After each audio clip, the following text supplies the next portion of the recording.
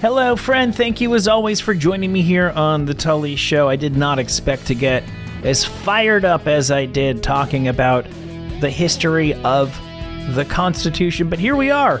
A surprisingly animated conversation with author Ben Sheehan on the way. First things first, real quick, let me remind you, on top of all the other stuff on my Patreon, every week I do Tully Time, a look at some headlines that you may not have heard about elsewhere. It's kind of evolved into this cool, easy listening Saturday morning kind of show, like a cool glass of country time lemonade. Join us for Tully Time. You know what? I'll leave the most recent episode. I'll set it as free on Patreon. So when you're done here, you can go and hear some stuff like the curious case of what happened to Einstein's brain, the bread that made an entire island trip for several decades, and good news, female CEOs finally outnumber male ones, named John.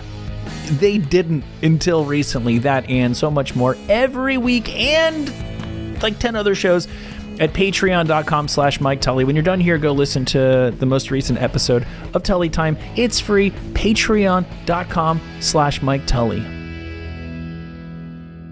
Okay, you ready to start this show? Your host of the evening is a really funny dude.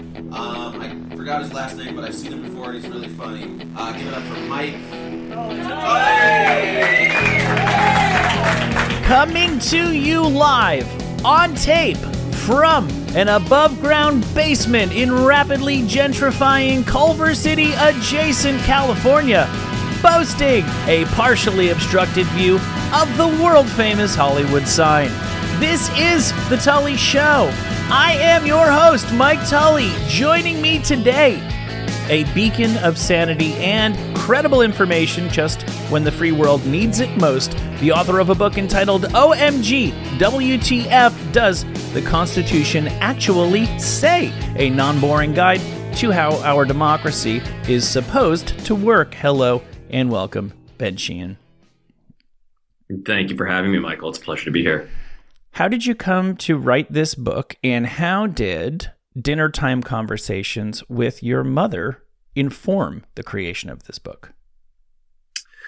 When I was 5 or 6 years old, at absolutely no choice of my own, I was subjected to civics and government conversations at the dinner table by my parents because they worked in government and often were unloading on their frustrations of the day. And over the years, these conversations continued to happen. And as a proxy, I started to learn how the government worked. And very many years later, I realized the sort of wealth of information I had been subjected to was actually useful. And I realized that maybe there's a way I could share that with other people by writing this book. That's terrific. I realized you're making me realize what missed opportunities I'm having with my children. I'm just filling their heads with bad takes on the NBA playoffs. So you're very fortunate that you had that resource at your disposal. In your opinion, your informed opinion, how dumb is the average American about the civic life of our nation as it is and as it ought to be? Well, I think there's a two-part answer to that. One is yes, very, and the other is it's not our fault. Mm-hmm. So we're relatively uninformed. You know, barely half the country can name the three branches of government. A majority of Americans don't understand that private companies like Facebook and Twitter don't have to abide by the First Amendment. They can restrict speech on their platform if they want. It drives me crazy. It just drives me crazy when people are like, how come Instagram can take this down? First Amendment. It's like, oh, it's a company. Anyway, go ahead. Yeah, so there's an organization, an institute, actually, the Annenberg Institute of Public Policy, which is at the University of Pennsylvania. They do this study every year, and they release it on Constitution Day, where they depress the country by letting everyone know how bad we are at understanding civics and government and how it works. Numbers have fluctuated a little bit. I think in the last 4 or 5 years, it's gone from something like only a quarter of people could name the three branches of government to maybe at highest 51%. Either way you look at it, it's still pretty bad. But I would say that a lot of this is not our fault because I went to school in D.C. I only got a half a year of government in 8th grade. In my 13-year kindergarten through 12th grade schooling, I got a semester of government in 8th grade, and I went to school 4 miles from the Capitol. So there is something weird going on where this was actually the impetus for creating a public education system in the first place. And fast forward 200 plus years, and only 8 states are requiring at least a year of it at some point, kindergarten through 12th grade. And I gather from the book you're willing to indulge some conspiracy-minded thinking in this regard, that maybe the powers that be like it for people to not actually know how things are supposed to work. I do like to indulge in, I should say, conspiracies with some level of direction or strong gut feeling. Yeah. But I would also add that when we do get civics education, it's usually at the federal level. We're learning about, Congress and the Supreme Court and the president. We're very rarely going deeper to the other levels of government, like our state and our county and our, city government or town government. And that's honestly where most of our life is dictated. These levels of government have the most direct and frequent effects on our life. And so it's sort of like the things that have the most effect on our life, we're learning about the least. And that gives me a bit of a conspiratorial bent that why is this such an afterthought if this is something that A, we pay for, and B, governs our decisions that affect our rights and our pocketbooks? Why is it something that is such an afterthought? Only, for every 5 cents that are spent on a public school student in the United States on civics and government education, 1,000 times more than that is spent per student on STEM education. It seems to me that the Constitution plays like a similar role in our society that the Bible does. Like, there's people take it very, very seriously without knowing what it actually says, and people are very ready to get worked up about specifics of it, even though they have no idea how that specific works into the overall text or sensibility of the document. It seems like people really kind of like to have documents that I remember reading this actually about Mein Kampf at some point, that it's like people liked knowing that there was a book on the shelf, that nobody could get through it. It was unreadable, but the fact that we know that the smart guy wrote a plan, but the fact that we can't read it means we can always kind of make the plan what we want it to be and appeal to this sacred tablet that Moses or the founding fathers, brought down from the mountain. Let me turn what I'm saying into a question. Tell me one thing that you think the greatest number of Americans might be surprised to learn about the Constitution and what it means or what it was intended to mean. I would say people would be very surprised to learn that the people who wrote it expected or supported it, expected it to be changed more frequently than it has been. And what I mean by that is there was a conversation. Now, during the writing of the Constitution, Thomas Jefferson was not there. He was in France. But he was corresponding by letter with James Madison, who is called the father of the Constitution, who, if you look at all of the people who were in that room, he probably contributed the most. He's the one who took all the notes during the convention. So the only reason we know what happened is because we have Madison's very detailed notes. He wrote the original draft. The Virginia plan was the first plan presented at the Constitution. It had the different branches of government. So he and Jefferson were corresponding by letter, and Jefferson said, and Madison didn't disagree, that he thought the Constitution should be changed every 19 years. Like, not just even amended, like a brand new Constitution. The idea being that what fit you as a coat that fit you as a child, why would you expect that to fit you as a grown man? Because society changes and morals change and laws change and peoples change, and the Constitution should change with society rather than society being beholden to a original draft of the Constitution written in 1787. So, number one, we have the mechanism to change the Constitution. Our founders wanted us to change it to fit the times. And my personal belief, and certainly Thomas Jefferson, I imagine others would agree, is that it isn't changing enough to keep up with modern society. Yeah, and it almost seems like, again, to go back to the Bible comparison, the older it gets, the more sacrosanct it gets, and the less people feel unworthy, frankly, to, these guys in wigs that have been on the money that I've had in my pocket since my grandfather gave me $1 when I was 2. Can I actually say that I'm smarter than those people, even though we have the historical evidence? These people were saying, yes, you're just as good as us, you're just as smart as us. There's all sorts of things that the Supreme Court is ruling on these days that the founding fathers never even really considered. So was there ever a conversation? So you say in the book it was supposed to be every 19 years the Constitution should expire. 20 years after it was written, did anybody say, hey, that guy said that thing, maybe we should rip this thing up and start over? No. And again, this was just a proposal. I understand. Yeah, it was in a letter. Thomas Jefferson had made, but this is to give you an idea that at no point did they think this document was sacrosanct and shouldn't be changed and amended.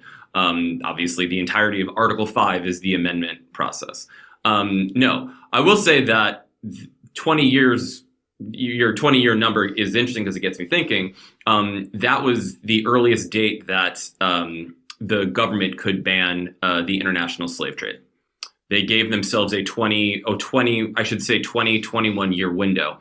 January 1st, 1808 was the earliest day that America could remove itself from the international slave trade. And that was part of a compromise that helped get Southern states, again, to ratify the Constitution, because you had 13 states at the time, and only 12 attended the convention. Rhode Island didn't attend. Yeah, what was up with that? And you needed not...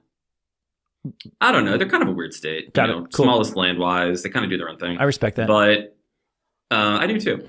But so you needed 9 states to ratify. So you had to get a full, 75%. So you had to get some of Southern states to go along with it. And obviously, there was a large cultural and economic difference between the Northern states and Southern states. So you had to make some concessions. This is one of the concessions, is that they gave themselves a 20-year window, which the United States could not remove itself from the international slave trade. So that might be another thing people might be surprised to learn, or maybe not surprised. Arguments around the Constitution and our nation's founding documents, we argue about them all the time as trying to read the tea leaves of the past. But I was surprised in reading your book and just checking out your social media how much fairly substantial contemporary stuff is going on in regard to the laws of the federal land.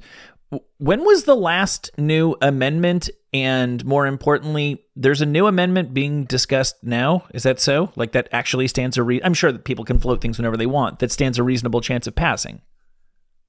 So the last time we amended the Constitution, I'll step back and say there are 27 amendments to the Constitution. 10 of those were all at once in 1791. They're more famously known as the Bill of Rights. Yeah.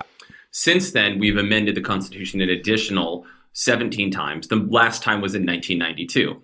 There's a whole story behind this amendment, but I will keep it short and say that this was actually an amendment that was proposed as part of the original Bill of Rights that didn't make it in.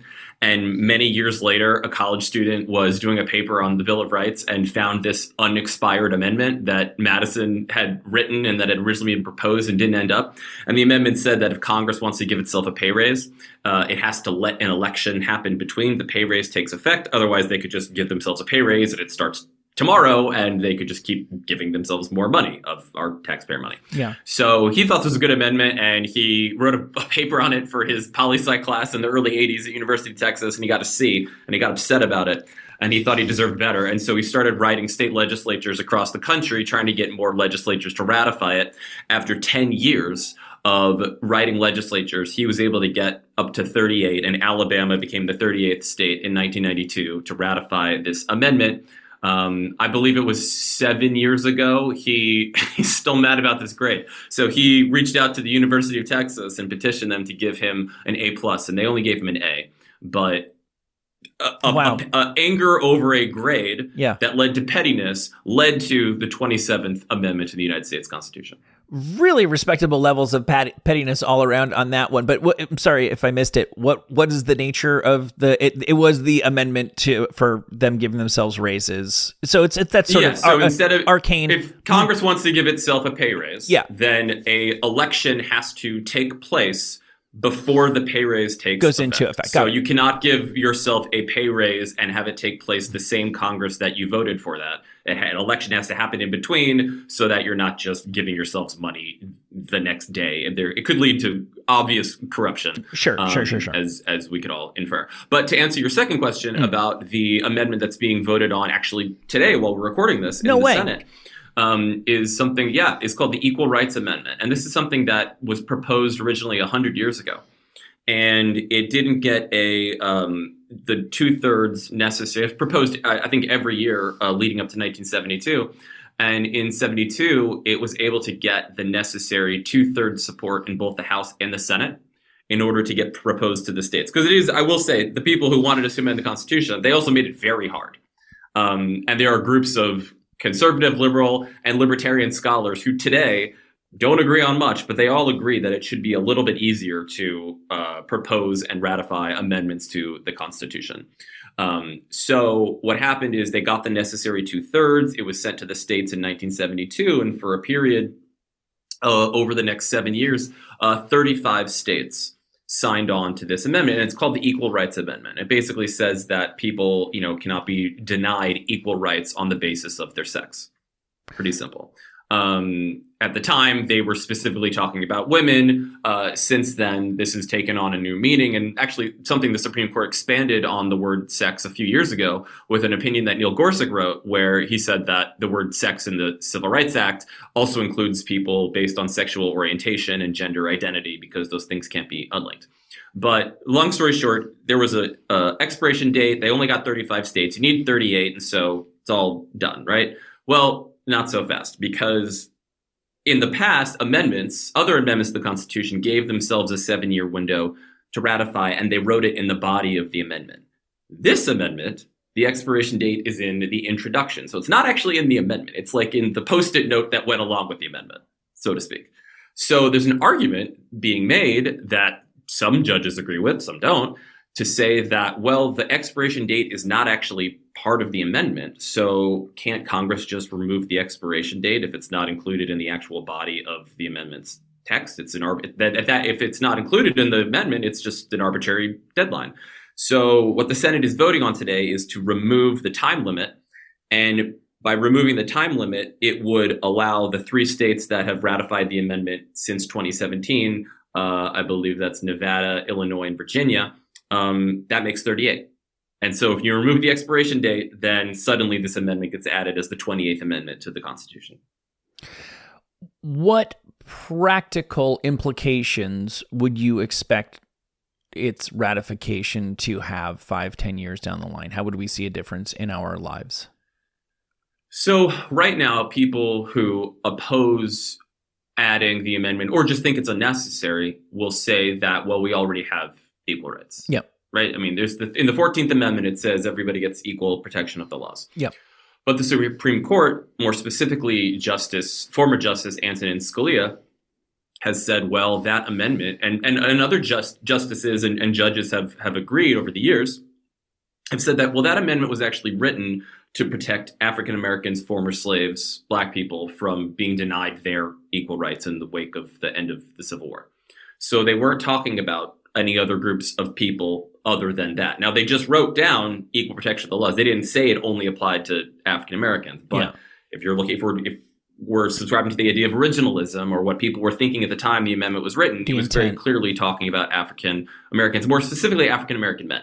Mm-hmm. So the idea is that maybe it doesn't include, the Constitution therefore doesn't say that you're allowed to discriminate, but it doesn't prevent discrimination against other groups of people. And so over the years, the Supreme Court has sort of created this weird system of hierarchy where some groups are more protected than others in the eyes of the Constitution. So the highest group of people is something called a group of people that are subject to strict scrutiny, meaning the Supreme Court will look at some law or something that violates the Constitution and say, well, the state has to have a really specific interest in this law. It can't deny rights to people based on their race, color, national origin, religion, or alienage. But it doesn't say sex. Doesn't say gender identity or sexual orientation. That's the most protected. So groups like those groups I mentioned are a little lower, and they're subject to intermediate scrutiny. And then there's a whole other group that's groups of people that are subject to rational basis. So over the years, the Supreme Court has basically kind of created these tiers of people where some groups have more protection than other groups. And at least for people on the basis of sex, which, as the Supreme Court has said, now may also include people based on gender identity, sexual orientation, that would give people the highest amount of protection. It would be as protected as race, as protected as religion, as protected as national origin, if that makes sense. It does. It's just so, I know I should stop being surprised or disappointed by this, but I've been to the Drudge Report today, and I was on the Economist app yesterday looking at the U.S. section, and there's no mention. I mean, it's not the headline. It's not even the fifth story down. Like, everybody's arguing about politics, and nobody even is aware of the most significant things that are happening it's really strange. Again, I'm an NBA fan. It'd be like everybody arguing about the NBA, but not watching the games and not being aware of the outcome. It's again, I don't have a question. It's just such a baffling phenomenon. I'm not telling you anything that you don't know. I would like you to tell us more about, and I'm afraid I know the outcome here, something that I think was resolved one way or another a little while back, the Electoral Count Reform and Presidential Transition Improvement Act. Noteworthy to note, proposed by Susan Collins, Republican of Maine, very often the left wing's hope of the reasonable, swingable Republican. So perceived as a centrist sort of Republican, but a Republican nonetheless. And obviously, if people aren't familiar with it, you can just tell by the wording, this is huge blinking lights. Let's address January 6th. Let's make sure that can never happen again. So what was it, and where does it stand?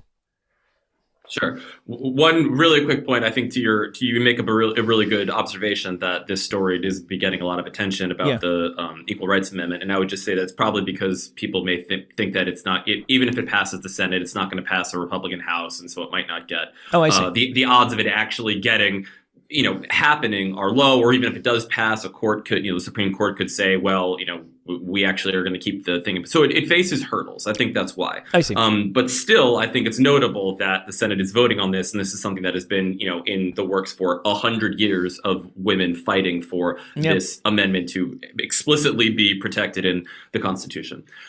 People love arguing about amendments. I mean, that's a thing. They do. Yeah, right. We're missing a good fight here. There's a whole subgenre of podcast that's specific to arguing about amendments. Yeah. And lots of Reddit subgroups as well. Mm-hmm. I would say for the Electoral Count Act that this is something that had a lot of had and still has a lot of bipartisan support, because the truth is, the Electoral College is set up in the Constitution. It's, parts of Article 2 and the 12th Amendment explain the process. And it's a weird process. It started one way, it changed a little bit. But there's still, even though it goes into detail, there's still a lot that's left up to Congress, right, to sort of decide.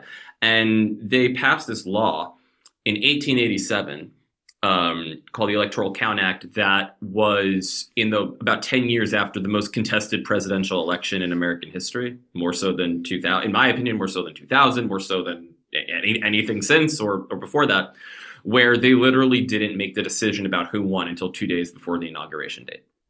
The United States almost slipped into a second civil war. It was, it marked the end of Reconstruction. It was a whole absolute mess.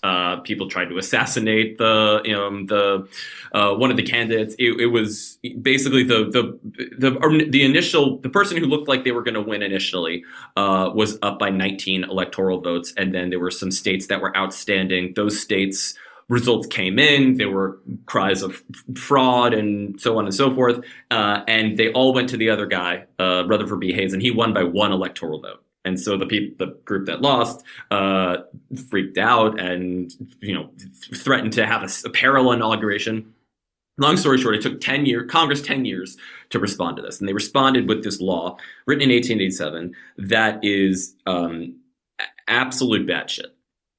It has a 300-word paragraph. It is unintelligible in many places, and yet this is the law that has governed every presidential election since 1887. 1988, when I guess the first election after that law was passed happened. And, we've had a lot of elections where it wasn't contested and things went fine, but there always has been the ability for members of Congress to challenge the electoral results from certain states. But in never before had it been challenged exactly the way that it happened in 2020. And there were real concerted efforts to exploit a lot of the very real loopholes that existed in this law. Most famously, saying that the law coupled with the Constitution allows the vice president to single-handedly throw out the results of states if he doesn't agree with how the elections happened in those states.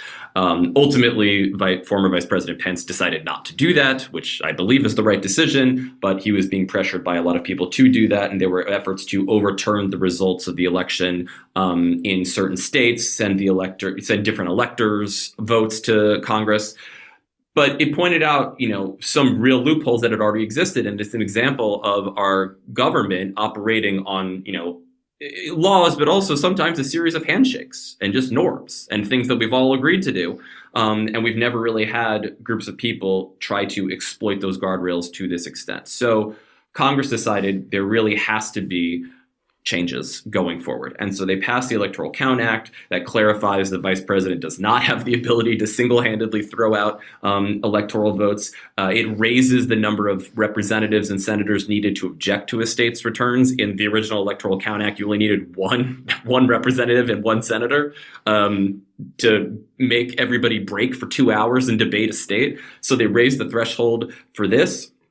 They clarified, although in my opinion not far enough, that you really need a catastrophic event to occur in order for a state to declare that an election was failed and have to rerun it. So they definitely tried to make it a lot harder to throw out a state's lawfully obtained results.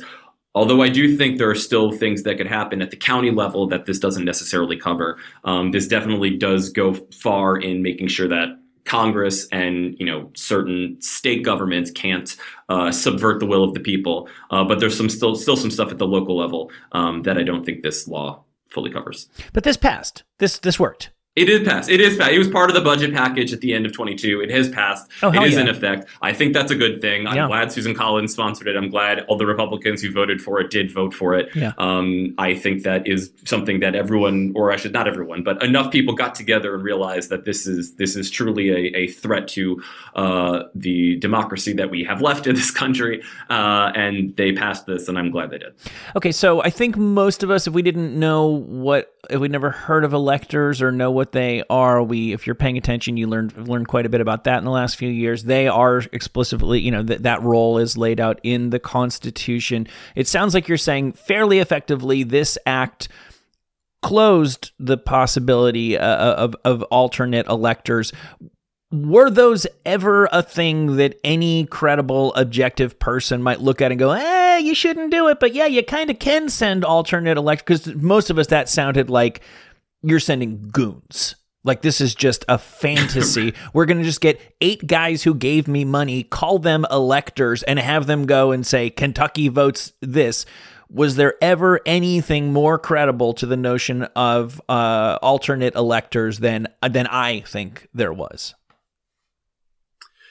So the answer to your question is both yes and no. There definitely were some goons in states that were assembled and attempted to send electoral votes that hadn't been certified by any state authorities, so they wouldn't be treated as an alternate slate. Like, one of the loopholes was that if alternate slates of electors, if a state sends 2 different sets of returns, Congress has some ability to accept one and reject the other. This loophole was closed in saying that it's only the governor certified slate is the one we're going to honor.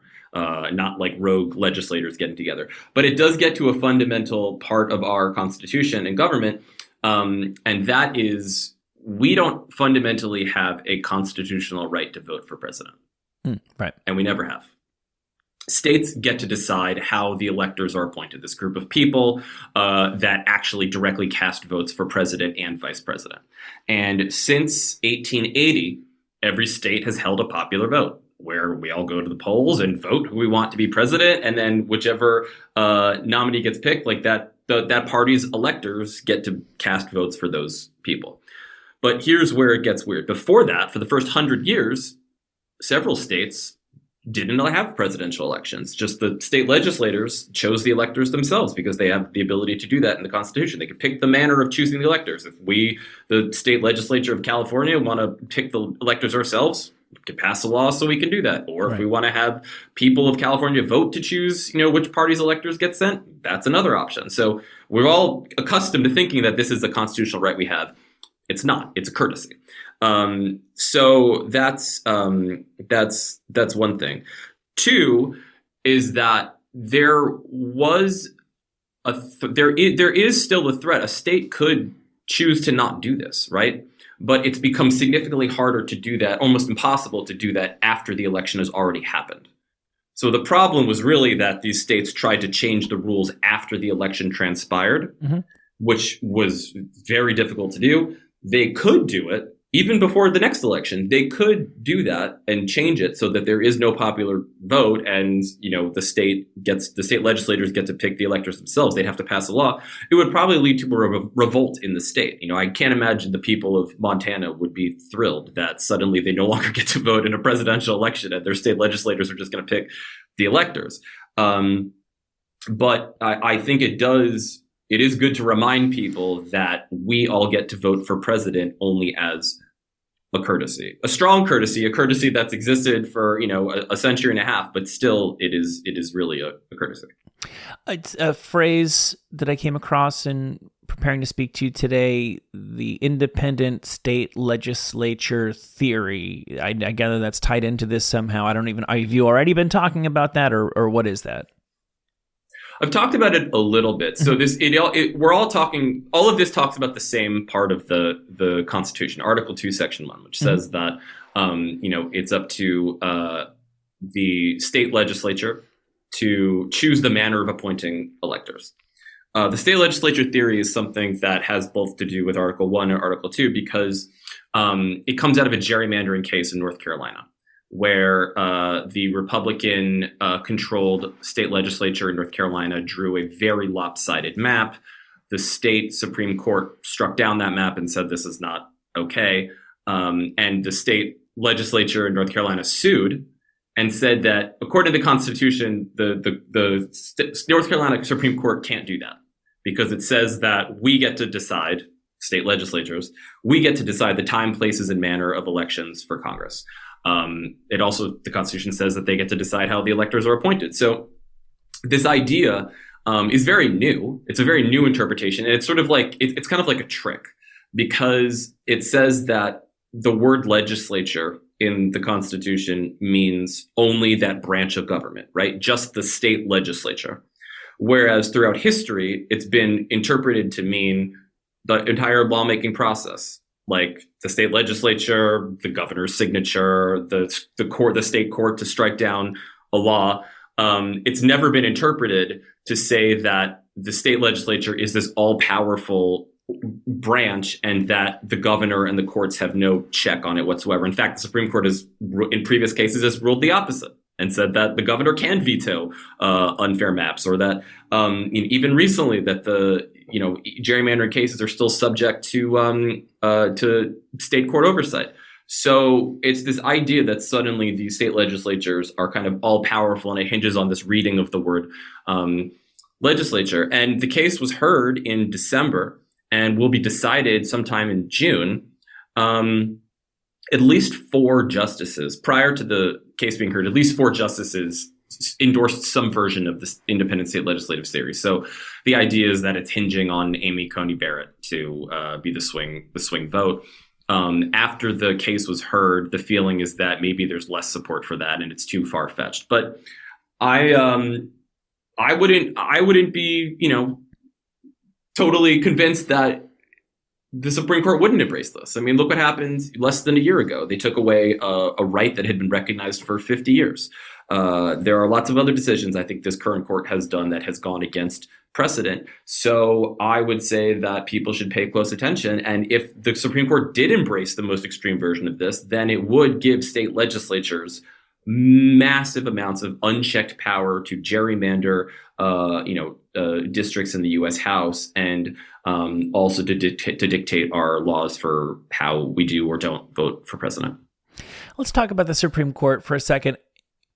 How does the powers, how do the powers of the Supreme Court nowadays, and just the role that they play in the overall government, in what way, if any, does it differ from the way that you understand the Constitution as the people who wrote the Constitution intended it? It has seemed to me, just as a guy, for some time that we argue over what the Supreme Court should do, but I question whether or not they should even be hearing lots and lots and lots of cases. I'll use the example of abortion. When you try to get to what the founding fathers thought about how many trimesters are acceptable, and all we're going off of is the pursuit of life. Okay, so there's a right to life, so let's go from there. That's fucking reading tea leaves is what it is. That's, once again, we are essentially making them priests. This is like the role of like the wise man in a fantasy epic of like, go up on the mountain and try to see by the weather what the God wants us to do. I think the Supreme Court, there are many, many things that in a perfect world people would bring to the Supreme Court and they would go, this isn't us. We're the referees. You guys go vote on this at the state or federal level. We will let you know if you're literally breaking the rules of the Constitution, because that's our job. But we don't have a damn thing to say about whether or not there is a constitutional right to abortion or access to abortion, or what sort of limitations might be on that. What are your thoughts on that? So it's a few things. One is that I'll just start by saying that the people who wrote this document were not thinking about abortion while they were doing it. They were a bunch of middle-aged white dudes in an air-conditionedless room in 1787. This is not something they were like top of mind. Yeah. So even the protections that existed, or that I should say were recognized by the Supreme Court, to be fully honest, are tenuous at best. It's a reading of, in the 14th Amendment, it says that we can't be deprived of life, liberty, or property without due process of law. So that must mean that we have a right to life, liberty, or property. Under liberty, we have a right to privacy. As part of a right to privacy, we have a right to an abortion. That's the logic of Roe v. Wade. So I'm not saying that I don't think we could be inferred that we have a constitutional right, but the distance that you have to go from the original text to get there is a long way, whether you support it or not. What I do think is interesting is in the Ninth Amendment. This is something that is kind of an overlooked amendment that basically says, we didn't list all of our rights in the Constitution. What is in the Constitution can't be used to deny the rights that we do have that we didn't include. For me, I personally believe that people have the right to bodily autonomy. And so you could say, maybe it falls under the Ninth Amendment. And one of the justices in Roe made that argument. But the problem is that we have the Supreme Court interpreting, and as you say, reading the tea leaves, or really reading between the lines in a very short document. The original Constitution was under 5,000 words. With the amendments, it's less than 8,000 words. There's just not that much in there. So we have the Supreme Court filling in those lines and reading between them. And I will also say two things. One is that if any four justices, 4 of the 9 justices agree to hear a case, you get to hear a case. So it's up. You just need 4 of the justices to agree to hear a case, and the Supreme Court will hear it. Separately, originally, it wasn't clear that the Supreme Court even had the ability to strike down laws. This is something that they themselves interpreted as their own power in a case called Marbury versus Madison, I believe 1803, where they decided that, they are the arbiters of, whether or not laws run afoul of the Constitution, or, how they should be interpreted, how the Constitution should be interpreted. And so therefore, if we think that a law is inconsistent with the Constitution, we now have the ability to strike that down. It's called judicial review. It's not in the original Constitution. The Supreme Court interpreted the Constitution to give it that power, and we've all been going along with it, more or less, for over 200 years.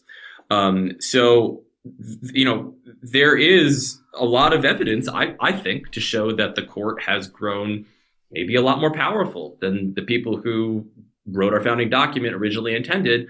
And I think we're seeing some very clear examples of this with a lack of adhering to ethics, where you have Supreme Court justices all going on, vacations with billionaires for 20 years who buy their properties. It just came out recently, in addition to Clarence Thomas having this relationship with a billionaire who literally owns the home that his mother currently lives in, that another right-wing donor bought a property of Neil Gorsuch's that had been on the market for 2 years. It's just, there's a code of ethics that exists, a much stronger code of ethics that exists at the federal level for judges that are not Supreme Court justices. And I think we're really learning in real time the fact that there's a lot of room for error, corruption, interpreting power beyond what originally intended in Supreme Court, and we really need to reform that. In your opinion, does the I want to say the apparent, I don't think anybody is debating the facts of the gifts and perks that Clarence Thomas has been receiving for the better part of 2 decades. I guess it's the debate is, I read the interview with the Republican donor guy who's like, who, me, what? Mm-hmm. And I honestly, in certain ways, he may, I bought his mom's house because I think he's a great American and I want to build a museum there someday. Right. And I who cares if it's $150,000 house? I'm a billionaire. What do I care? It's not it's not an insane argument. It's worth hearing his side of the story, of course, before we rush to judgment. That having been said, we've heard his side of the story. Having heard his side of the story, do you, in your informed opinion, believe that his behavior rises to the level of impeachability? Not to say will it happen, but do you think it meets that threshold? There are certain things, purchases, gifts that he received that, according to the current Supreme Court rules that the Supreme Court has made for itself, that he violated by not disclosing that. Mm-hmm. So if the remedy for violating those rules by not disclosing those gifts, those trips, those purchases is impeachment, then it's impeachment. I do think that, this is more of a referendum on impeachment as a mechanism to punish or remove an official in itself, because the truth is that I don't think the people who wrote the Constitution predicted this level of partisan vitriol. Political parties didn't exist yet when the Constitution was written. They formed pretty quickly into George Washington's first term. He was famously the only president we've had that was not a member of a political party. But I don't think that our founding fathers believed that it would rise to the level where people would adhere to what's good for their party over what's good for the country. And these large majorities and consensus things that they built in, I think they thought that, people would get together and agree, regardless of what ideology, beliefs, parties they had, if somebody was actually a threat to the country.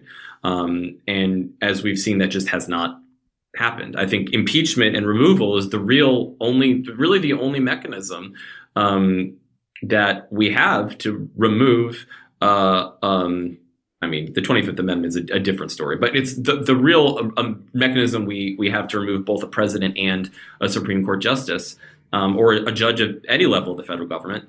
And it's sparingly been used. And I think there are a lot of instances where somebody has been deserving of impeachment and removal and has not received it because Congress can't agree on whether or not to punish somebody. So the mechanism that we have for that is a really important check and balance. I think we're now seeing in hindsight that it is ineffective. If we're talking about the Constitution, obviously, at least in our current society, the banger is the Second Amendment. So I do want to talk to you about that, get your take on that. Now, I don't, the way that we come into these things and our experiences as a person and cultural and the politics we're raised around obviously inform the way that we think. I wasn't raised in a gun culture that I was aware. I mean, I don't know how many dads had a handgun hidden somewhere, but it wasn't a part of. I grew up in New Jersey, but I don't remember being indoctrinated very strongly one way or another. So I do feel like I came into this with something of an open mind. It's always seemed blatantly obvious to me that when we're talking about guns in the Constitution, we're also talking about well-regulated militias, and that's not a coincidence. And it would be very, very, very hard. You're talking about a nation that has just emerged from a revolution against a superpower that on paper should have, could have won the war if it had devoted enough resources to it. This is a generation of men who understood that the price of freedom can be defending in a military fashion, dropping your hammer and getting a gun and going to the field. And the fact that the guns only come up in the context of a well-regulated militia, it's blatantly obvious to me that the two are inextricably bound, and that the Constitution therefore doesn't have a whole hell of a lot to say, something, but not a lot to say about guns during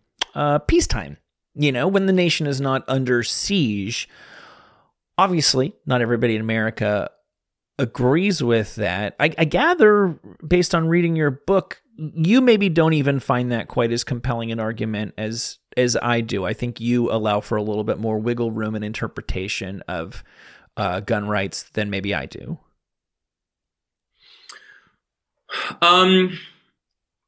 I will say this about a couple things about the Second Amendment. One is you're correct. I think it's pretty obvious to me. It's obvious to former Chief Justice Warren Burger. It's obvious to a lot of other justices that the Second Amendment is one sentence, one long sentence broken up with three, could argue oddly placed commas. Pretty bad sentence. Yeah.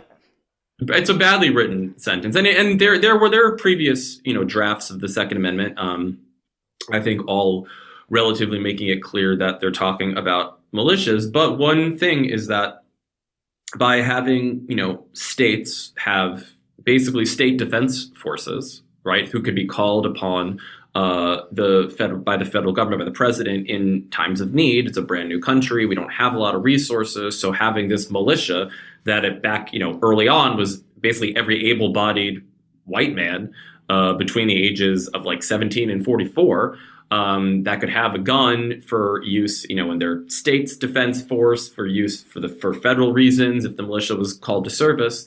It was really about having reserve forces. And a byproduct of that was that at the same time, states having these defense forces or people who could be called to serve, defend on behalf of their state is a check on federal tyranny, right? Because if all of these different states have these defense forces that can be called on by the president to fight a war against an existential threat or external threat, also it protects from the federal government, being tyrannical against the people of each state.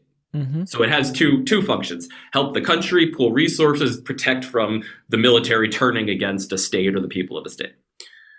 Nowhere does it say that people have the right to guns for hunting or sport or even self-defense. Like that interpretation of having firearms to collect, to have for self-defense. And I'm not saying that you don't have the right, or that your state couldn't give you the right, or that Congress couldn't give you the right. But if we're talking just about the Second Amendment, it doesn't say that you have a right to just have a gun for any reason. It's very clearly talking about defending your state, defending the United States. And the first time that this was interpreted outside of that was in 2008 in a case called District of Columbia versus Heller, where the Supreme Court said for the first time that unconnected to your ability to be a part of your state's defense force, unconnected to your ability to be a part of the militia, which, by the way, nowadays is the National Guard, going back to the Dick Act in, I think, 1903, Congress passed the law saying that, the militia, we're establishing like a formal militia, the National Guard. Yeah. Give the National Guard guns. Sounds great. They should totally have them. And if Joe Biden wants to march down into Texas and lead an army, have the Texas National Guard. I'll fight with the Texas National Guard if Joe Biden wants to lead an army into Texas to tyrannize it. But anyway, go ahead. Yeah, I mean, and so there's also this, then there's the unorganized militia, which doesn't really, regardless of how you look at the word militia, you have to be called to service by either your governor or the president. If it's not a formal structured militia, then you're just a dude with a gun. Yeah. So I think that, what happened in 2008 really severed for the first time this connection between militia and militia eligibility and weapons ownership. And the court said that you have the right, people of Washington, D.C. in this case, have the right to have a handgun in the home for self-defense, according to the Second Amendment. That case was expanded on in 2010. It was extended to the state level in McDonald v. Chicago. In Caetano, Massachusetts, they said it applied to even weapons that didn't exist at the time of the nation's founding. And in that case, I think it was a stun gun. And also now, most recently, in the Bruin case, where the Supreme Court says this right applies to you outside of the home. If you have concealed carry, if you're carrying a gun, if you're on the way to a gun range, whatever, you're traveling outside of your home, you still have this right. So we're talking about 4 Supreme Court cases, 2008 and later, that have expanded the meaning of the Second Amendment beyond what it had been understood to mean the first 200 plus years that it existed. And in between the time when the Second Amendment was written and before 2008, there were like maybe 3 Supreme Court cases that dealt with the Second Amendment interpreting it. So I think it's really interesting to see how recently, in the last 15 years, the Supreme Court has drastically expanded the meaning of the Second Amendment. And again, I'm not saying that states have the ability to pass gun laws. Yes. Congress can pass gun laws. But in terms of what protections specifically the Second Amendment offers, that understanding has been expanded drastically in the last 15 years by the Supreme Court. And it's not interesting. To me, it's outrageous and it's unacceptable. And it's an even better example of what I was just talking about when I used abortion as an example, where we're reading tea leaves, where frankly we don't even have tea leaves. The Constitution doesn't address, and I want to be very clear because our dialogue is so asinine and poisoned. I'm not saying the Constitution does not give you the right to concealed carry or whatever, ergo, give me your gun. I'm merely saying the Supreme Court, in my opinion, I feel very strongly with this, has no opinion. It ought to have no opinion on this, shouldn't be weighing in on this. And we all know, I respect a clever legislator who goes, here's the goal that I want to achieve. Let's look at the plan. That's just being a good lawyer. How can I achieve the thing that I want to achieve? And if the Supreme Court is going to grant itself the power to give me things I want that I can't get the votes for, well, then of course you're going to fucking do that. The point is that we're asking the Supreme Court to strip themselves of power, and maybe we're just asking too much of human nature or the momentum of history, but I know it sounds crazy to say it, but I don't think the Second Amendment really tells us whether or not Americans have a right to bear arms outside of a military context, and that is something that we ought to freaking vote on. Stop trying to parse this handful of poorly written sentences that were written with a pencil that was made out of like a goose feather. I think you've made a really important point, which is leading to me to the thing that I think is my most important personal takeaway from writing this book. My biggest takeaway I've had just spending time with this material, with the Constitution, is that the federal government is ultimately limited. Yes, the Supreme Court has expanded its power. Yes, there's debates over what the president can and can't do and all this stuff. At the end of the day, more of our rights are handled at the state level. The state level is, in my opinion, the most powerful branch of government, and of the branches of the state government, it's the state legislature that has the most power over our lives. And throughout the Constitution, it constantly says things are left up to the state level. The 10th Amendment, if it's not a federal power, if it's not prohibited to the states, it's up to the states and the people to decide. The way we elect presidents, it's ultimately up to our state legislature to decide if we get to vote or if they get to vote or somebody else gets to vote. When it comes time to running elections for Senate and House races, that is up to our state legislature. They determine the times, places, and manner of elections for representatives and senators, so members of Congress. State legislatures get to decide who can and can't vote in their state. It is astounding to me that we have not, in our general civic government education, made more of a fuss, a deal, talked more about our understanding of government and where the power actually lies, at what level of government and in what branch. And my big takeaway, and these especially when it comes to issues like abortion, when it comes to issues like guns, it is state legislatures that have incredible amounts of power. And in a weird way, recently, sort of in our larger cultural sense, I think we're waking up to that a little bit, because you're starting to see states that have, a borderline supermajorities, right, in the state house, that are doing things like kicking out members who don't agree with their policies, right? State legislatures are the ones in most states that draw the lines, not just for their own seats, also for the U.S. House. So they're the ones who gerrymander. In North Carolina, they're trying to say that they have the power to gerrymander based on political party, and no one can stop them. It is, in my opinion, far and away the most powerful branch of government. And until recently, at least, and I would argue still, we're not giving it nearly enough attention and oxygen. So whoever's listening to this, wherever you are, my recommendation to you would just be to start by knowing who your state legislators are. You can do that by going to openstates.org, plugging in your address, writing down their names, saving their contact info, following them on social media. Because according to all of the research I've done, according to our Constitution, those are the most powerful people in your lives in terms of your freedoms, the laws that affect you. And I would say the vast majority of us don't even know who those people are. I know we got started a little late. Can I ask you 3 more questions?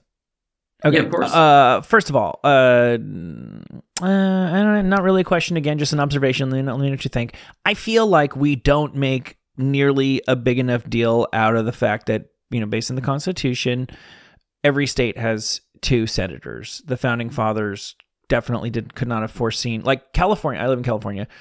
We could lose a Wyoming, and real estate prices wouldn't change here. And I think the federal government is, and yes, I know Congress is representative, but we all know that Senate ultimately trumps Congress. We live in a nation where we have accepted a status quo. Our federal government is bound to be right of the will of the people, strictly because of population density. And I don't like it, and it bums me out that it would be insane. I don't know what the fix is. Do you make it representative? I don't know what the fix is, but nobody even is aware of how crazy it is that every state gets 2 senators, and therefore a Wyoming, every 1 person, 1 vote. That's Constitution or something, right? Like a person in Wyoming's vote is worth so much more than mine for no good reason other than something that was again written with a feather. So the same part of the Constitution that says we are allowed to change it and here's how you change it. Mm-hmm. It's also the part of the Constitution that says there are 2 things that cannot be amended. One is that you cannot take America out of the international slave trade before 1808. Again, a concession to slaveholding states to get them to ratify the Constitution. You cannot change that. Although I will say, and I'm not the biggest Thomas Jefferson fan. There are certainly things I like that he has said. And one thing I like that he did is that on the first available date, he actually did remove the United States from the international slave trade.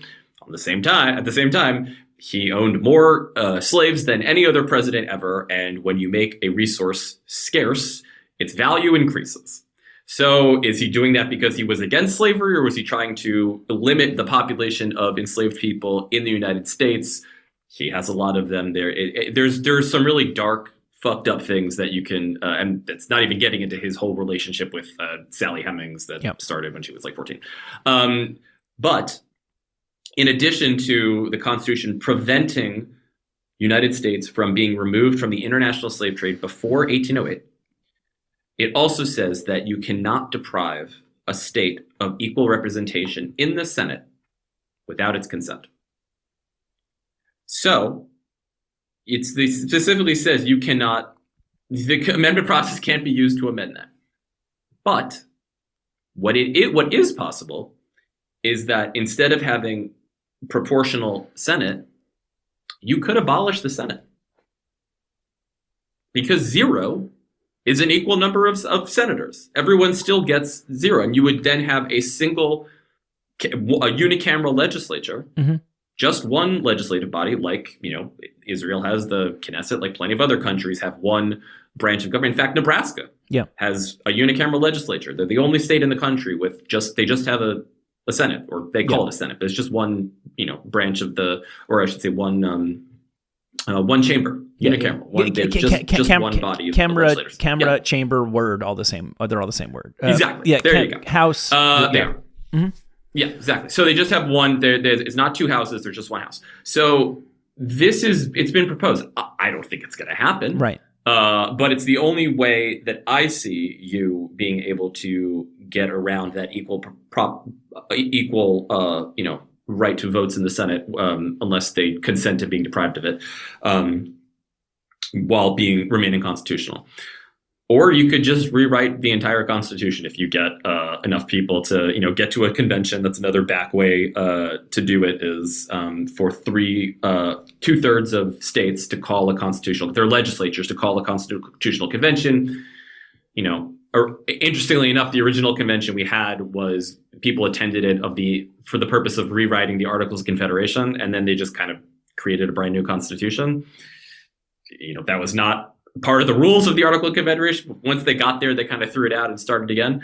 There is this fear that if we were to get to a constitutional convention today, that potentially the same thing would happen. It's called a runaway convention, and there are definitely people out there trying to get a convention to happen. Yeah, that's one of the budget for term limits. Right, that's one of my last questions for you. This effort to rewrite the Constitution. What is it? How likely is it to come to pass? And why does that sound so scary? So it is basically, like I said, two ways to amend the Constitution. One is if 2/3 of the House, like the Equal Rights Amendment, like every amendment we've had so far, 2/3 of the House and 2/3 of the Senate propose it to the states. So I think 11,000 amendments have been introduced in Congress since the beginning of the country. The Constitution took effect in 1789. Only 33 have been proposed to the states. And that's because you need, again, 2/3 of two supermajorities in both chambers. So, and 27 of those became amendments. They were ratified. 6 were not.